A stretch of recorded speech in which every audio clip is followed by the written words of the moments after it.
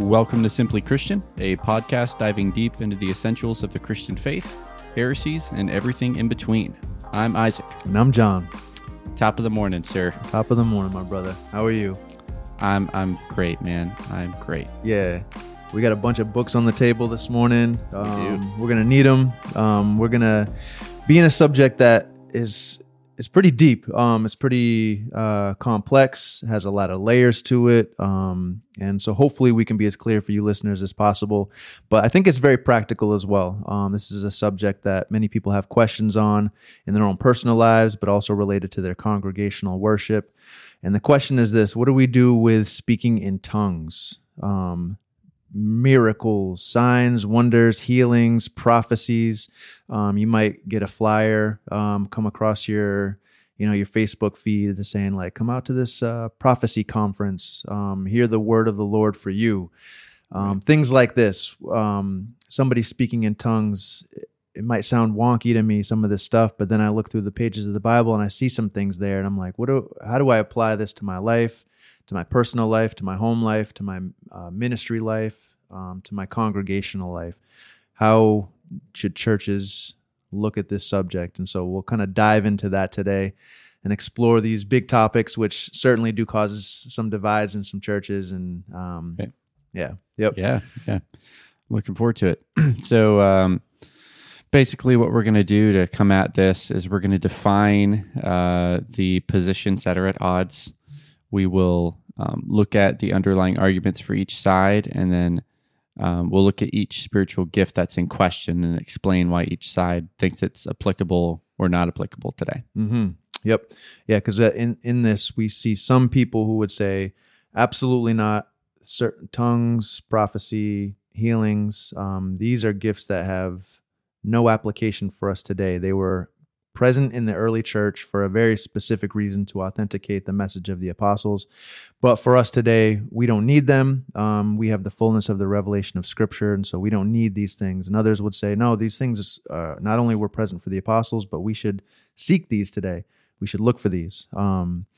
But before we jump into that, like, how would we categorize this as far as our triage or quadrage? Yeah. Where do we put this particular subject, level 1, 2, 3, or 4? Yeah. So I would say probably in most cases it's a 4. Could be a 3, depending on where you are in the spectrum.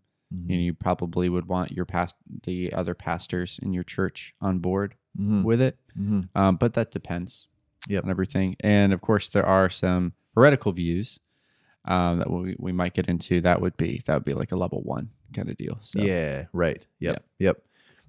Which hopefully we can flesh some of that out with this episode as well. We're kind of flying by the seat of our pants with this one. We do have a good outline, and we've been sketching some things out. But hopefully we're going to see how this comes together as the episode progresses. So hope you guys are tuning in. Maybe get your Bibles out, notebooks. But hopefully this will be a blessing to you as you think through these things. But just to start with some definition of terms, we have, like we said, in one group, it would say that these miraculous gifts have ceased, and so these people in this category, to not just label people, but are often termed cessationists.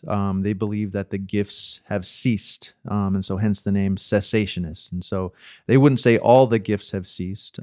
We still have the gift of faith, of giving, of helping, of preaching and teaching, evangelism, things like that. These gifts still are ongoing today throughout the church era, but certain gifts have ceased. And so again, hence the name cessationist would say tongues, the gifts of healings, the gift of prophecy, the gift of apostleship. There are no apostles in the church today. And there are nuances within the cessationist camp, but nonetheless, there are the common denominator between all of them, as they say, various things within the collective whole of all of the spiritual gifts have ceased. And then I don't know if you want to take the continuationist definition. Sure. So the continuationists they would see these gifts as never having ceased. They applied to the church then, they apply to the church now. And there's really no difference, even though maybe at the beginning there was a little bit more, it was more at the forefront just because of what was going on, but still, like, there was never a cease. Like, the gifts kept going. And of course, within that group, there is still variation. It's not monolithic.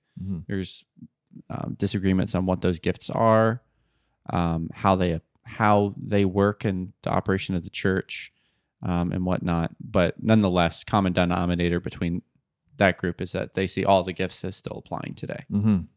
Yep.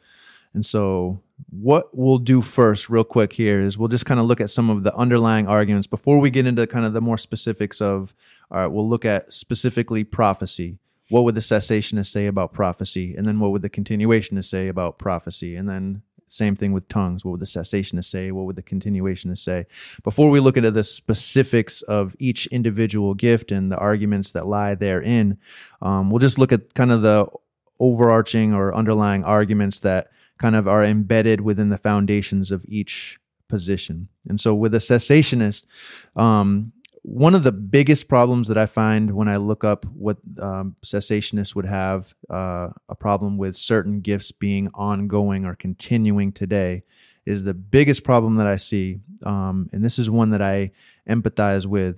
It's that if prophecy is ongoing for today and it continues today, then that really gets at the sufficiency of Scripture. Because when we look at our Bible right now, we have an infallible pronouncement from the Word of God Himself. God has spoken, and when God speaks, He doesn't speak in any other manner but infallibly. He speaks perfectly, without error, and it is binding and authoritative on all of God's people. And so if someone is to come along and say, well, I have a prophecy, a word from the Lord for you, then that is also God speaking infallibly, just like God spoke infallibly through the prophet Isaiah, Ezekiel, on and on. And so if there is somebody saying, I'm a prophet and I'm speaking a prophetic word from the Lord, then that's actually taking away from the sufficiency of Scripture. And that, by and large, is going to, if we're taking it to its logical conclusion, it will lead to extra books in our Bible. Because what these people are doing is they're speaking God's word, and if God is still speaking, then we cannot have a closed canon of Scripture. Books of the Bible still need to be added. We need to write down what these prophets are saying, and it's a word not only for the individual who they're speaking to, but for everybody of all time. These are God's words, and so we need to listen very, very, very closely to what they're saying. And so that's a very strong argument, and it's kind of a gut-wrenching argument to a lot of continuationists, because they're like, no, I see this in the Bible, but then, how can I hold to prophetic utterances if I also hold to a closed canon of Scripture? Right. And it can be a challenge for people who are thinking that through. And we'll kind of unpack that from the continuationist side in a little bit, but just a few more underlying arguments that go with the cessationist position. A very key passage, which I'm sure we'll reference a few times here, is Ephesians chapter 2, verse 20.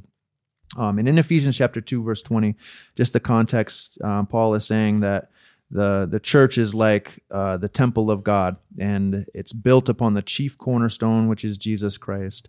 And then having been built on the foundation of the apostles and prophets. And then so Jesus Christ is the chief cornerstone, but then we have this foundation that is laid, which is the apostles and the prophets. We see the same language when there's a reference to the Old Testament. It's the Old Testament. If we're just going to talk about it in shorthand, we're going to say the law and the prophets, or Moses and the prophets. And so that's shorthand for the whole entire closed canon of the Old Testament. Now, the New Testament, what cessationists would argue is that Paul is saying here is built upon, obviously, the chief cornerstone of Jesus Christ, but the foundation of the apostles and prophets. And so that is the foundation. And now we're building up from there as the church is progressing. And for anybody to say that there are still apostles and prophets today, that's like saying you're going to pour foundation on the roof of your house. You don't need to pour another foundation. The foundation is already laid, the apostles and the prophets. And so there are no more apostles, no more prophets. They were here for a season, but again, that has ceased. And so then just one more kind of foundational argument without getting into too specifics, which we'll unpack in a little bit. But 1 Corinthians 13 is often a go-to text. In 1 Corinthians 13 is where we get the term ceased from cessationist. this is the wedding passage. If you've been to a wedding, 99% chance you've heard this passage read, but it comes in a context that we'll unpack in a little bit of chapter 12, 13, and 14 of 1 Corinthians. But if we just look at verse 8 of chapter 13, it says, "Love never fails, but if there are gifts of prophecy, they will be done away. If there are tongues, they will cease." And then we get that word cease. "If there is knowledge, it will be done away. For we know in part and we prophesy in part, but when the perfect comes, the partial will be done away." And so the argument here is that there is a time listed in Scripture when things will cease, when they'll be done away with. And cessationists would argue that tongues here is clearly being referred to as having ceased, but also not only that the partial things, the things that were here for a season are no more when the perfect has come. And hopefully we'll be able to unpack that a little bit. But that's some of the underlying stuff with the cessationist point of view, which has some weight. And so just to present, a solid case for what a cessationist would argue in this discussion. Yeah. As far as continuationists are concerned, some underlying arguments. Number one, they think the Bible teaches it, of course. John 14:12 is a key passage here. It says, "Truly, truly, I say to you, whoever believes in me will also do the works that I do, and greater works than these will he do, because I am going to the Father. Whatever you ask in my name, this I will do, that the Father may be glorified in the Son. If you ask me anything in my name, I will do it." So right there, it just says, whoever believes in me is going to do greater works than I do. Mm-hmm. Mm-hmm. So, that seems pretty powerful. But then you got probably the more clear section here, where in 1 Corinthians chapter 12 and 14, we have all these lists of spiritual gifts and a great exposition on these spiritual gifts.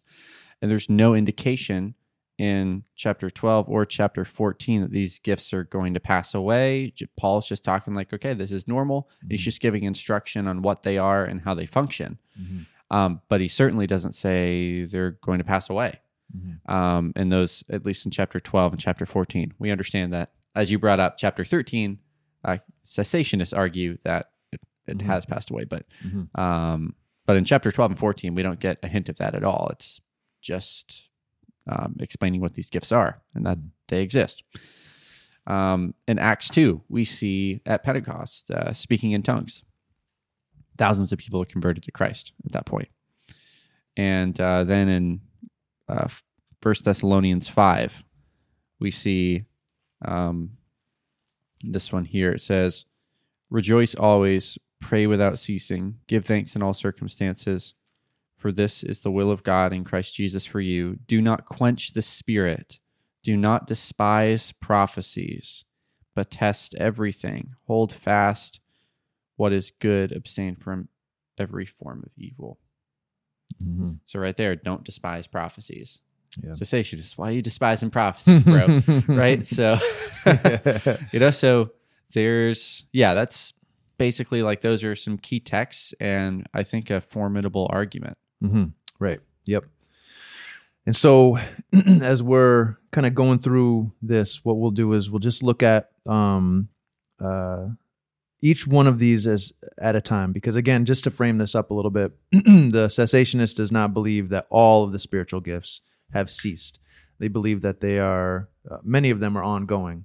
We're gonna have pastors, we're gonna have teachers, we're gonna have evangelists, we're gonna have people with the gift of giving, people with maybe a little bit more faith in difficult circumstances than somebody else. On and on and on. These gifts are going to be ongoing, except for with the exclusion of a more narrow list that is more a miraculous list, if you will, more supernatural, more authenticating. And so what we'll do is we'll just kind of look at each one in turn. We'll start with prophecy, and we'll just look at kind of what the cessationist would say about prophecy, but also what the continuationist would say about prophecy and kind of how these things can tie in together.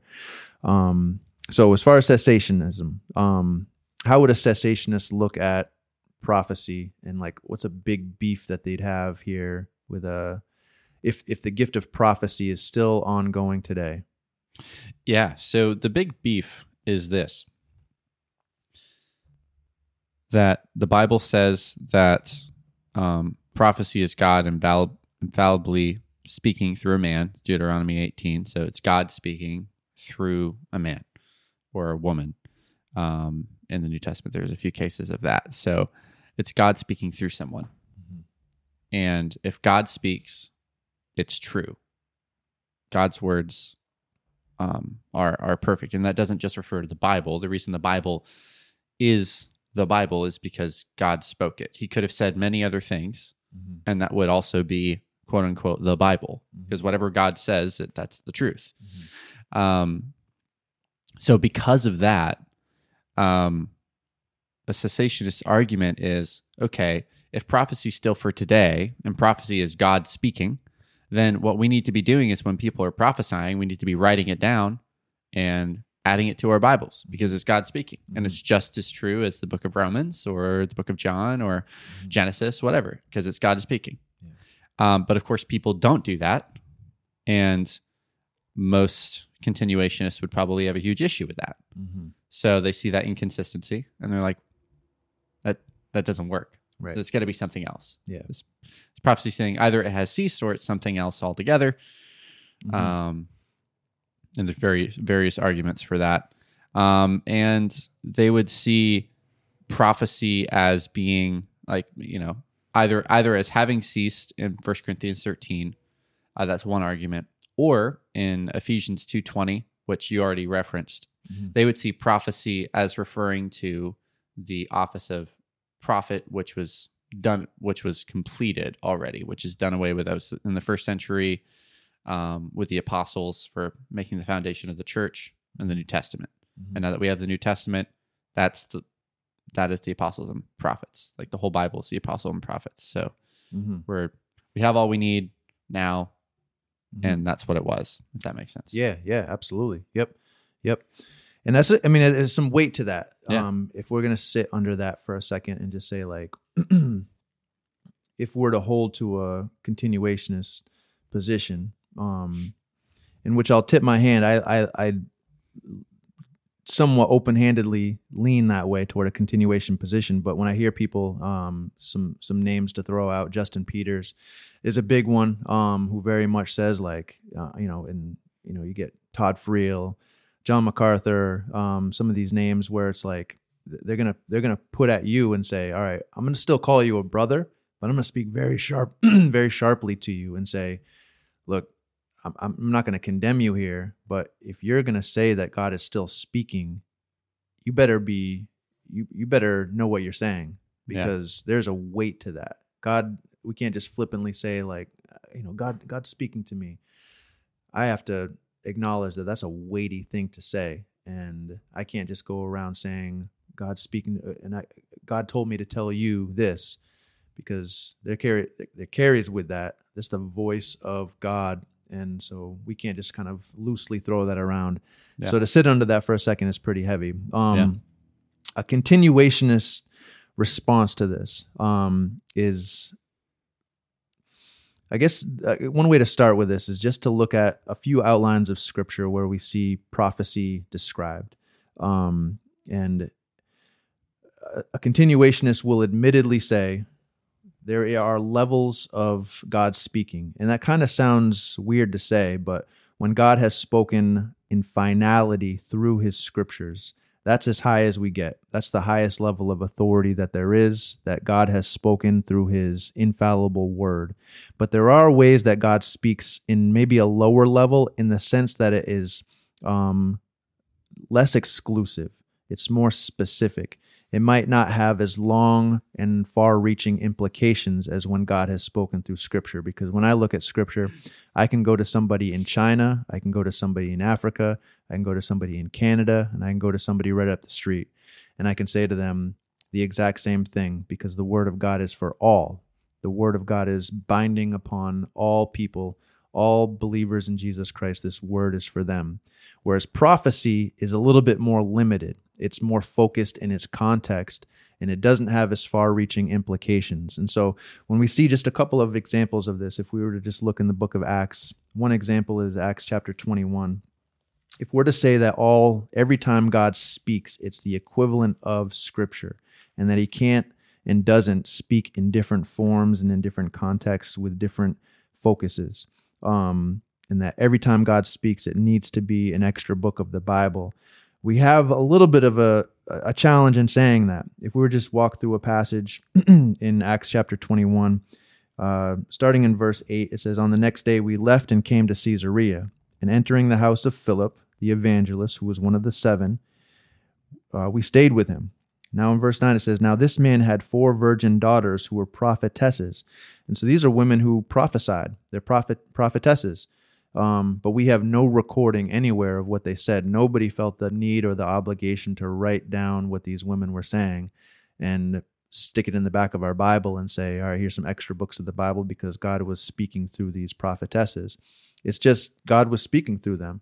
And we don't always need to uplift prophecy to the level of Scripture.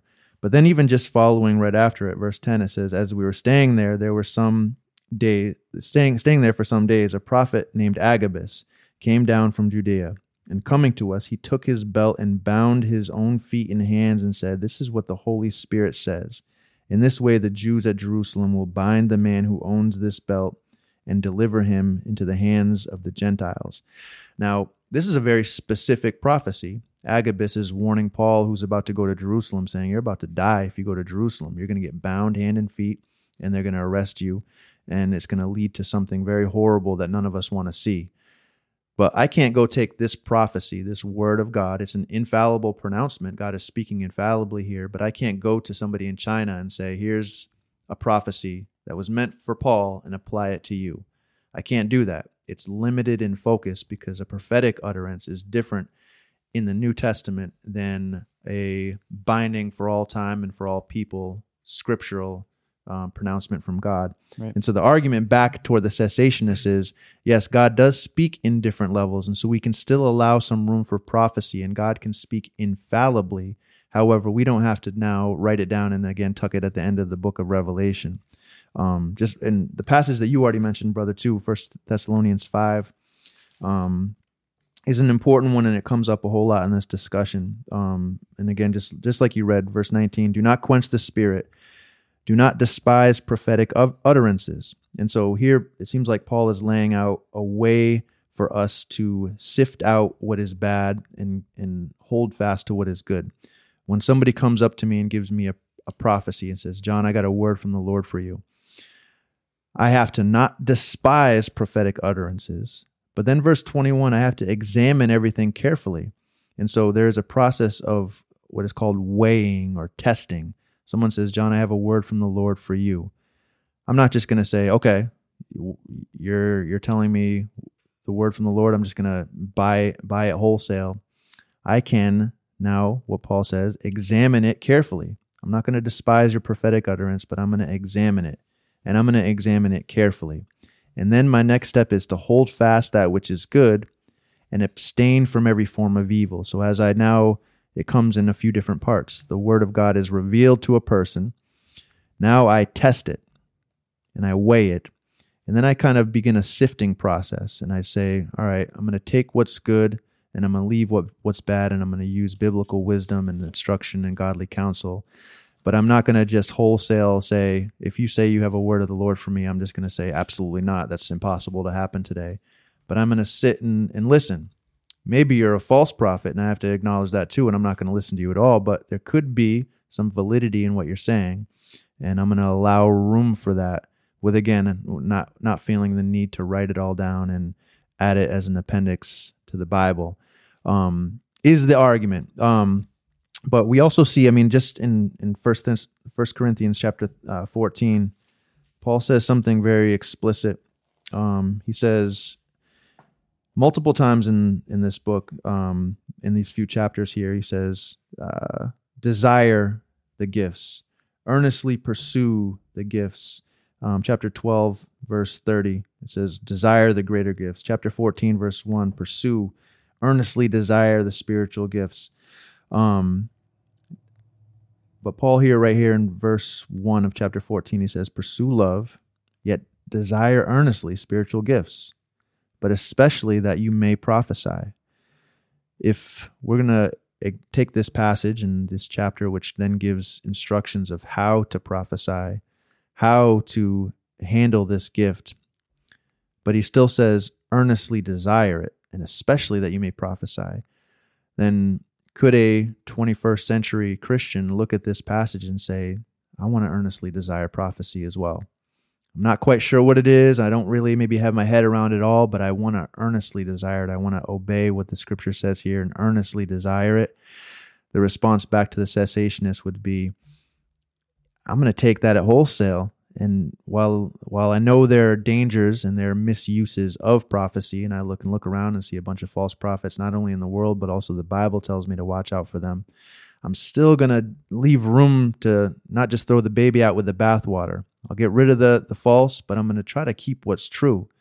And there's been misuses of pastors throughout church history, but it doesn't mean I'm going to wholesale reject the office of pastor. Right. And in the same way with prophecy, there's a whole bunch of wonky stuff going on with prophecy, but we got to sift that out and try to cling to what's good still. And so that's the argument back. And again, not to say that it's dogmatically accurate and correct. There could very much be some validity in the cessationist position. I'm a little bit more sympathetic to the continuationist position, and I'll probably tip my hand a whole lot throughout this just because it's hard for me to not to. But at the same time, not to just put this on everybody that you have to believe as I do, but these are some things to think through as we're thinking through the weight of both positions and kind of how to navigate it. Right. Yep. So next off is tongues. So with the cessationist position, there's a couple things. So first of all, as you said, you kind of lean more towards the continuationist. I would probably lean more cessationist, though not completely. So maybe I'm a diet cessationist or cessationist light. Cessationist light. I don't know. Yeah, I don't know what I am in. Yeah. But so a couple of things. So there's obviously that passage we talked about already, 1 Corinthians 13. It says, love never ends. As for prophecies, they will pass away. As for tongues, they will cease. As for knowledge, it will pass away. For we know in part and we prophesy in part, but when the perfect comes, the partial will pass away. So there's a couple different types of arguments there. The first one is that that which is perfect has come is the Bible, and because we have the Bible now, all those other things are done away with. We don't need them anymore, so they pass away. The other argument is a different word is used it says, as for prophecies, they will pass away, and then skip the tongue section. It says, for knowledge, it will pass away, but for tongues, it says, as for tongues, they will cease.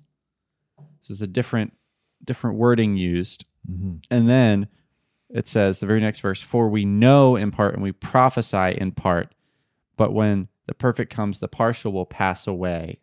So it completely skips over the tongues in the very next verse. It doesn't say that. So the argument goes, and this is something you can find in people like John MacArthur, where they would view the knowledge and the prophecies as not passing away until Christ returns, but tongues ceasing as in like it will just kind of wane out. Mm-hmm. It'll kind of not be a thing anymore. Mm-hmm. So that's one way to take it. I'm not really sure where I am on that, honestly, but I will say this. These are the next two arguments I will give are the ones that convince me the most, that prevent me from being wholesale continuationist. Pardon me. So first of all, looking back at church history, there really is not anything that I can think of that shows that the church practiced this after the book of Acts. Like, I really don't see anything at all up until really the 1901, was it? The Azusa Street Revival? The Azusa Street Revival? Yeah. Like, there really isn't much of anything. Uh-huh. And the only things I can think of that even mention it, some of them were kind of like cultish. So it's really, at least from what I know of church history, which I know a decent bit, it's kind of slim pickings for evidence of tongues, at least in the tongues in the respect that a continuationist would view it. Other than the historical argument, there's also just the argument of like, okay, what's the point of this? So if tongues in the church is some sort of prayer language or whatever that needs to be interpreted, like, what's the point? Why can't we just talk to each other in whatever our native language is and just go from there? Like, that seems perfectly normal to me. Why do we need to have some guy speaking gibberish and then this other guy interpret it? That seems pretty ridiculous and not orderly. And then the other thing is, okay, why can't tongues just be speaking in like just a regular language, right? Like that's what tongue means. It means language. It could be translated that way. So if it's just speaking in languages, isn't it more reasonable to think that maybe the church in Corinth, because it was a trade center of the ancient world, not but a trade center, that there would be lots of people there with different languages. Right. And it makes sense that within the church, there would be many believers who maybe didn't share the same language. So there had to be people with gifts to be able to speak and translate that whole thing, so that people could hear the gospel and hear the word and all that. Like that would make sense, right? So, and that could still, and I know some cessationists, and this is probably where I would more lean, is you wouldn't even have to say that tongues have ceased necessarily. Like I know Paul Washer, for example, this is what he says, that tongues haven't ceased, but he would define tongues as what I just said, like it's just languages.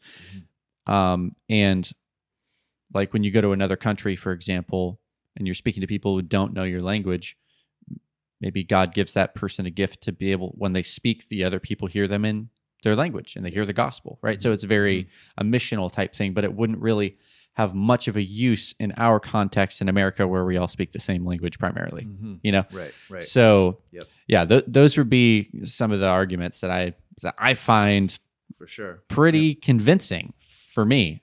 And it's in that case, it's still miraculous.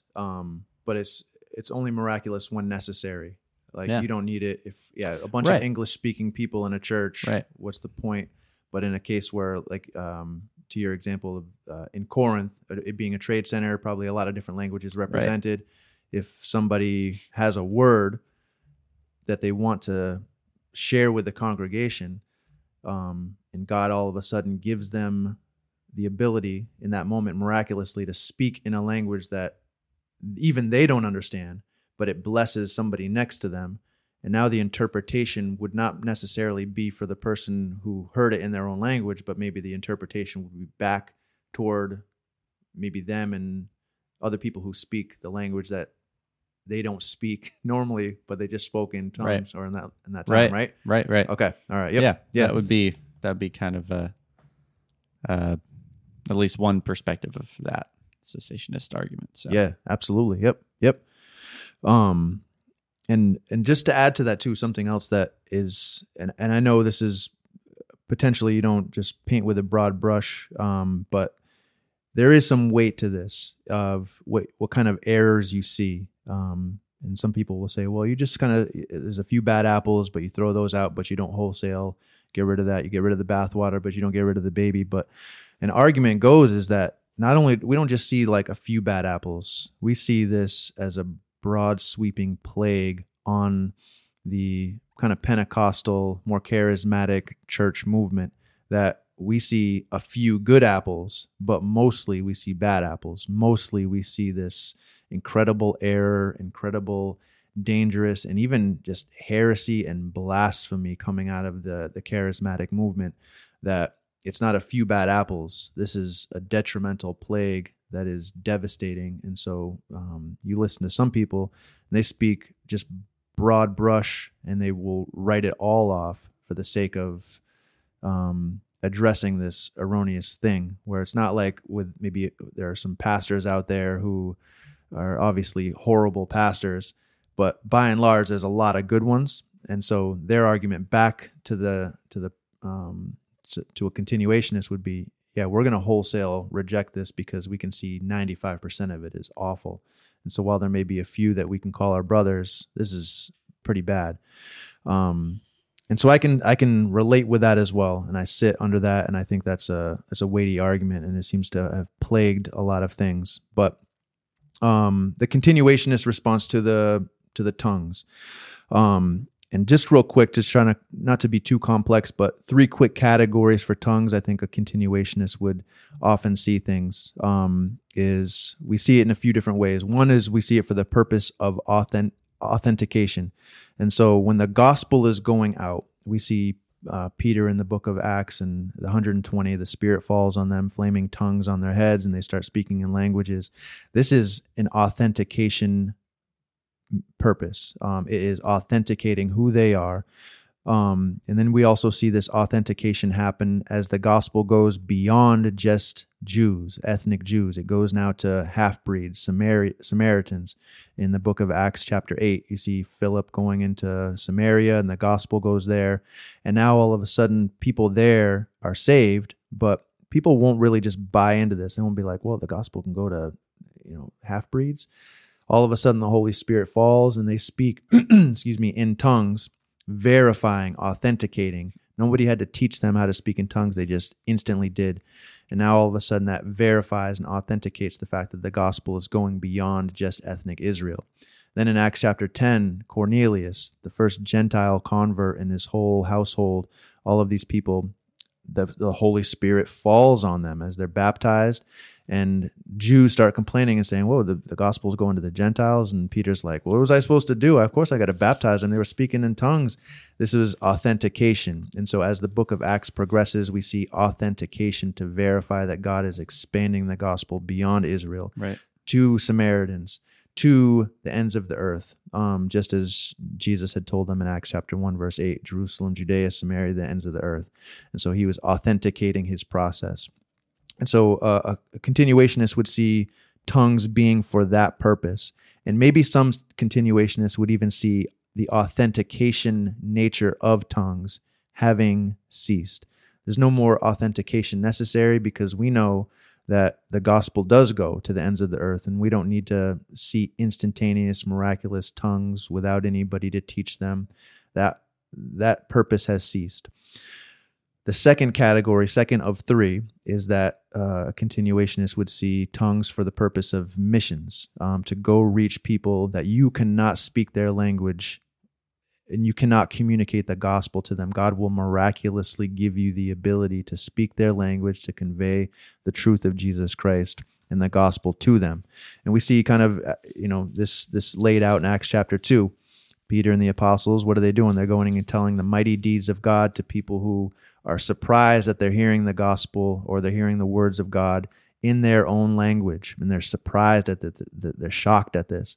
And so we see, instances of this in stories of missional people who go into African tribes and miraculously, like you said, bro, they speak the language. And it's like, how does that happen? It's miraculous. And so that's the second category. But then the third category, and this is the most disputable, but the third category that a continuationist would give for tongues is a congregational purpose, a means of edifying not only yourself, but also the rest of the congregation, that this has a place and a purpose within the church, not for missions, not for authentication, but just simply for the blessing of the local body, and that this actually does something good. And while there are ways that this can be misused and mishandled, and we've seen that throughout Scripture, throughout history, but also even in Scripture, Paul in 1 Corinthians 14 has to he has to spend a lot of ink from his little pen to explain to these people, you guys, I want you to pursue the gift of tongues. He even says in 14:19, he's like, I thank my God or 14:18, I thank my God that I speak in tongues more than you all. Like he's grateful for the gift of tongues. He's already told them to pursue this gift. And then later, he says, forbid not the speaking in tongues. If anyone speaks in a tongue, it should be by 2 or 3 at the most, and each in turn must interpret. And so when he is giving this instruction, he's saying, yes, pursue tongues. It's going to be for your congregational benefit, but I'm going to give you a whole lot of instruction on how to navigate this gift, because it can easily lead into chaos. It can easily lead into confusion, and just people will just think you're bananas. But if you use it well, you don't have to worry about that. And so there's instruction here to not forbid people from speaking in tongues, but to make sure that there is a cohesive system to it. God is not the God of chaos. He's not just going to confuse things and leave your services to people flopping on the floor and crying out and screaming and yelling. Like, God still is a God of order.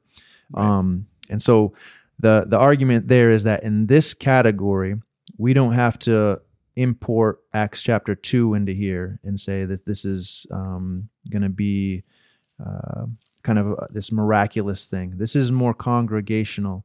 A person can be given the gift of tongues. They can pursue it and say, God, I want the gift of tongues. Just like another person can say, God, I desire to be a teacher.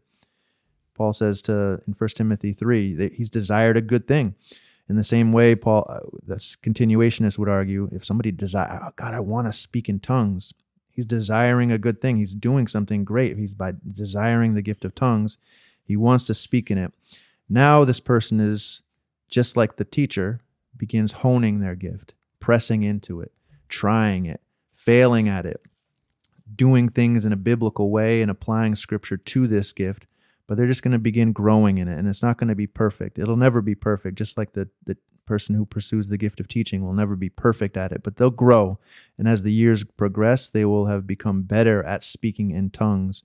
It'll be more edifying, not only for themselves, but for the edification of the congregation. They'll understand when to do it, when not to do it. And it'll begin to look a whole lot more Christ exalting and God glorifying as time progresses. That's how the continuationists would kind of argue the gift of tongues in these categories, but all the while acknowledging the grotesque misuses of it and being able to speak very sharply against some of these people who really just kind of seem almost demonic. You know, if you watch some videos, you can easily pull some up on YouTube of just crazy heretical stuff, and you just see it's terrible. But right. They would argue back and say you can't judge the good by the bad. Right. Yep. So next off, apostles. Yeah. So with this one is very interesting because there's a bajillion different views on this, even within continuationists. Mm-hmm. It's not monolithic at all. So, but the cessationist position is pretty standard on this. So basically, the cessationist view of the apostles is that the office of apostle was reserved for those who saw the risen Christ alone, only those, and their apostleship was also verified by many miraculous signs and miracles. So 2 Corinthians, we already referenced this before, but it's like that with a lot of these. 2 Corinthians chapter 12, verse 12 says, the signs of a true apostle were performed among you with utmost patience, with signs and wonders and mighty works. So right there, we see, okay, an apostle is able to do these mighty works to verify his office. Mm-hmm. Ephesians 2, verse 20. Again, already mentioned this. The church is the house of God, the temple of God, which is the church, is built on the foundation of the apostles and prophets, Christ Jesus himself being the cornerstone. So in this passage, cessationists would see apostles and prophets as being shorthand for saying you could take it this way. Not all of them do. Mm-hmm. It's shorthand for the scriptures. And which could be that, but at this point, the scriptures haven't, like the canon hasn't been closed, so I wouldn't go there. I would just say that those who have been given the authority to speak on behalf of God in this way, they are the foundation, and those offices are no longer there's no one in the office anymore because no one has seen the risen Christ other than these, people in the first century. Right. So therefore, yes, God did give the gift of apostles and prophets to the church, but that was for the beginning of the church to kind of kickstart everything, to be the foundation, as this passage says. And then after that, everything is built on that, which practically speaking, I think a good argument for that is that's exactly what happened, in the sense of like we build all of our theology off of the writings and the teaching of the apostles and prophets that saw the risen Christ, which is what we're reading right now, the New Testament. That is the writings and teachings of the apostles. So we are building our theology, our Christian life off of their foundation that they laid. Amen. So, I mean, it's not, and everyone should be able to agree with that. The question is there more to it than that? Is there something more to what an apostle would mean? Yeah. And is the office of apostle now maybe a little different than it was back then? So there's those questions that still need to be asked. But the cessationist position would be that there are no more apostles today, because that was exclusively for those who saw the risen Christ and verified by signs and wonders. Right. That they could do on the spot. Yeah. Yes. Yep. Yeah. And excuse me, the continuationists, there are some who would give a hearty amen to all that, and there's a kind of a segment within continuationism that would say, yeah, we believe all of the gifts continue except for apostles. Right. And some would say, amen, yep, we believe that one gift has ceased. And so sometimes a cessationist would say, so you believe that the gift of apostleship has ceased, you must be a cessationist then. And I've heard Sam Storms kind of respond to this, and he would say, well, okay, well, you believe the gift of teaching has continued, so you must be a continuationist. And so it kind of goes back and forth, and it kind of cuts both ways in the sense that, you can, some continuationists would say, just because I believe one has ceased doesn't mean I believe the rest of them have ceased. And I'd come back at you and say, just because you believe one continues doesn't mean you think they all can continue. Right. But there is a whole nother segment, though, and just to make a quick case for why some continuationists believe that there can still be apostles today, and they will look out and say, I'm gonna call this person an apostle, and definitively believing this person is an apostle. And some of the passages that they go to for this is, you see this in Acts chapter 14, verse 14, I think it is, where it says, but when the apostles Barnabas and Paul heard of it, they tore their robes and rushed into the crowd. And so it's definitive. It seems like it's defining not only the apostle Paul as an apostle, which everybody acknowledges, but it even seems like it's saying Paul or Barnabas is an apostle as well. And so Barnabas wasn't one of these like elite apostles like the 12, and then once Judas hung himself, then he was replaced by Matthias, and then we see the apostle Paul. And a lot of times we think of just the 12 plus Paul as a bonus apostle to the Gentiles, but the bonus but it seems like there maybe is giving some more room for the use of the word apostle, and that there are apostles of Jesus Christ, which are very, very specific and can never, ever, ever be duplicated. But there are potential lower categories of apostles, for lack of a better term, that an apostle just might mean a sent one, a missionary, somebody who is going to go and establish churches. Paul says to Titus, set up elders in all of these places. And so maybe Titus was an apostle in a sense that he was one who goes and breaks new ground. He is one who goes and establishes churches, appoints elders, and then moves on and goes to another place and plants churches, establishes elders. And he is a ground breaker. He is laying foundations where there is no foundation of Jesus Christ's name yet named. And so an apostle probably wouldn't be maybe right here in America, because the name of Christ is really named all over the place, but there's going to be somebody who goes and lays new foundation elsewhere. It's kind of how the argument might go. But also we see this, and this is I'm stealing this from Michael Brown, but as I walk through this passage, I just want to kind of give you his argument. But it says in 1 Corinthians 12:27, it says, "Now you are all Christ's body and individually members of it." So he's speaking to this Corinthian church, saying that they're a church, they're a body of Christ. Individually, they're members of it. And God is, and in verse 28, he tells them what God has appointed in their assembly. It says, verse 28, "And God has appointed in the church first apostles, second prophets, third teachers, then miracles, then gifts of healings, helps, administrations, various kinds of tongues. All are not apostles, are they? All are not prophets, are they? All are not teachers, are they?" And so he goes on and says, basically, there's a diverse body within your church. And again, to read the list, it's apostles, prophets, teachers, miracles, gifts of healings, helps, administration, various kinds of tongues. If the cessationist view is correct, says Dr. Michael Brown, then what we're left with is simply teachers, helps, and administrations, because prophets are gone, miracles are gone, apostles are gone, gifts of healings are gone, tongues are gone. And so you're left with a kind of an amputee body, somebody who's paralytic, somebody who is a quadriplegic, because now all you're left with is just 3 out of that 7 or 8 or 9 list that Paul is mentioning there. And so why should we be people who would remove or say that these gifts have ceased? Why can't we still say we are a very healthy and whole and well body of Christ, even in 2021, where we still have apostles, prophets, teachers, miracle workers, gifts of healing, helps, administrations, various kinds of tongues. And so you see that kind of argument laid out, where why not allow for apostleship? Why not acknowledge that they're not going to have universal domain? They're not apostles of Christ. They're just apostles still out today.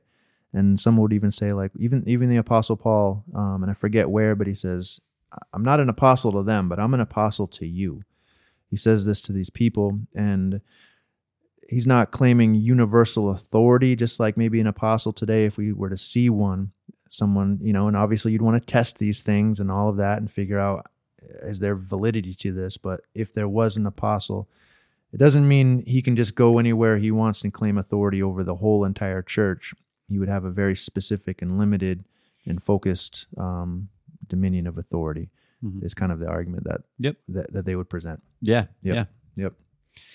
Lastly, we got healing. I need some healing. All right.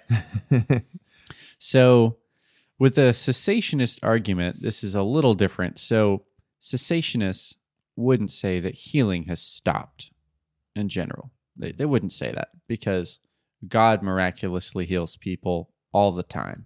We still pray for people to get healed. Yeah, we still pray for people to get healed, right? So this is a little bit of a different, there's a qualitative difference between the gift of healing and these other gifts. God really, like, both sides believe God heals. The difference comes between, are individuals gifted with this ability, and has that changed over time, and what are the differences there? So a cessationist argument would basically be this, that yes, God still heals today, and he can do that, but people can't command that at their will.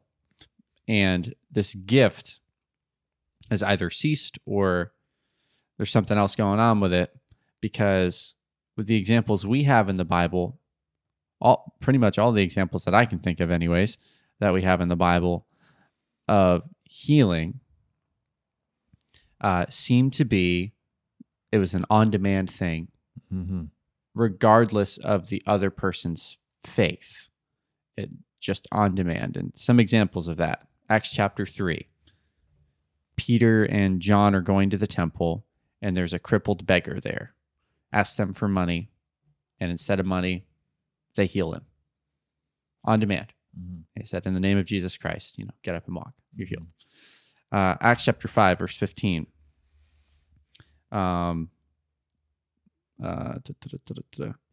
They carried people out to the sick onto the streets, and laid them on cots and mats. And as Peter came by, at least his shadow might fall on some of them. And then, so even Peter's shadow is healing people. In Acts chapter 19, the handkerchief of Paul is healing people, which this seems like really weird stuff, but the whole point was to verify the validity of the message that they were presenting of Jesus Christ. Right.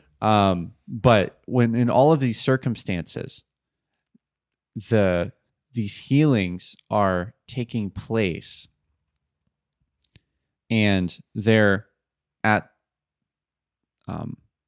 it's obviously all sides would agree it's God doing it, but there's like this conscious intentionality behind it that these people are healing, like Peter and the apostles they have these gifts of healing, and people are healed at will when they want them to be healed.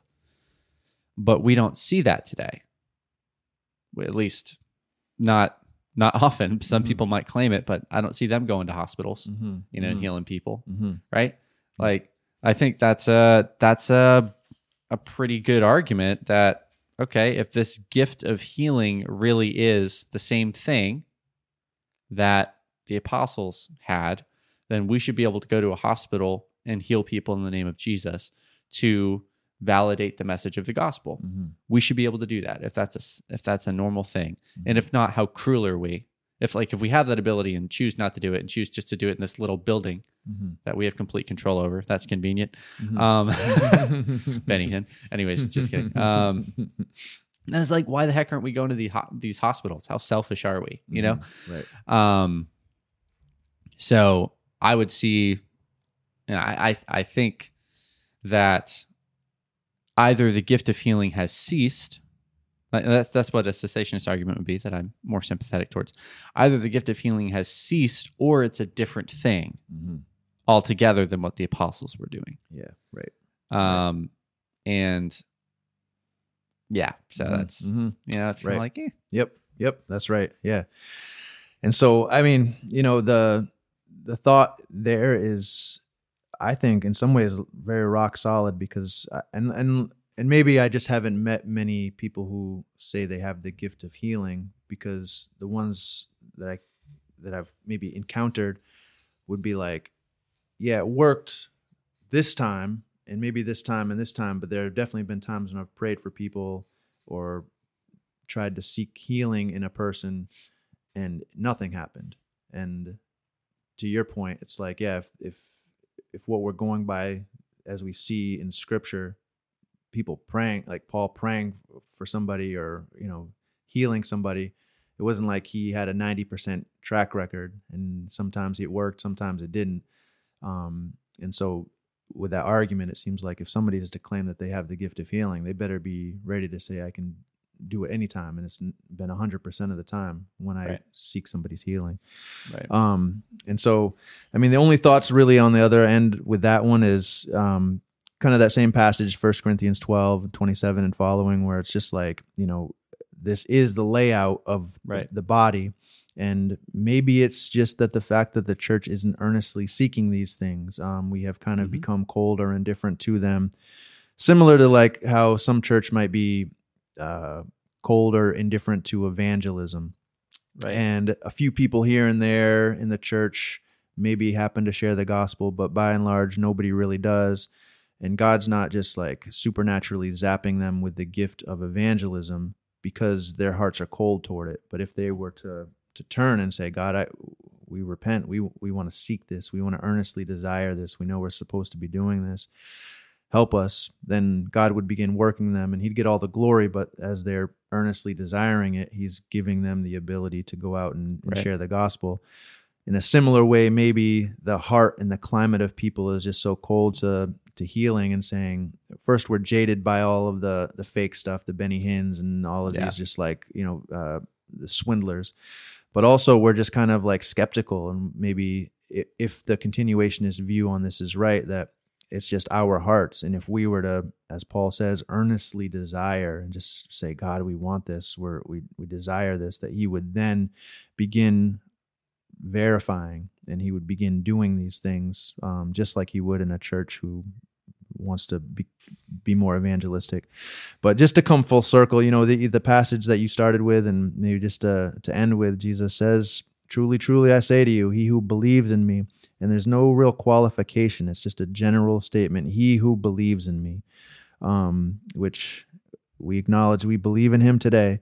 He who believes in me, the works that I do, he will do also, and greater works he will do, because I go to the Father. And so not only the greater aspect, but even the very works that he did, hopefully are being manifested in the church. Not only what he did, but also greater. And so the argument there goes, yeah, church, let's rise up. Let's do not only the works that Jesus did, the healings, the miracles, but also things even greater. And so, that's the tough position we're left in, because it does seem very solid on both sides, and I think I can be persuaded either way, and I'm comfortable either way. Yeah. And while I'm more sympathetic to the continuationist position, I respect some of these arguments on the other side, and I can sit under the weight of them. And so now we leave it to you, listeners. I hope you guys think these things through.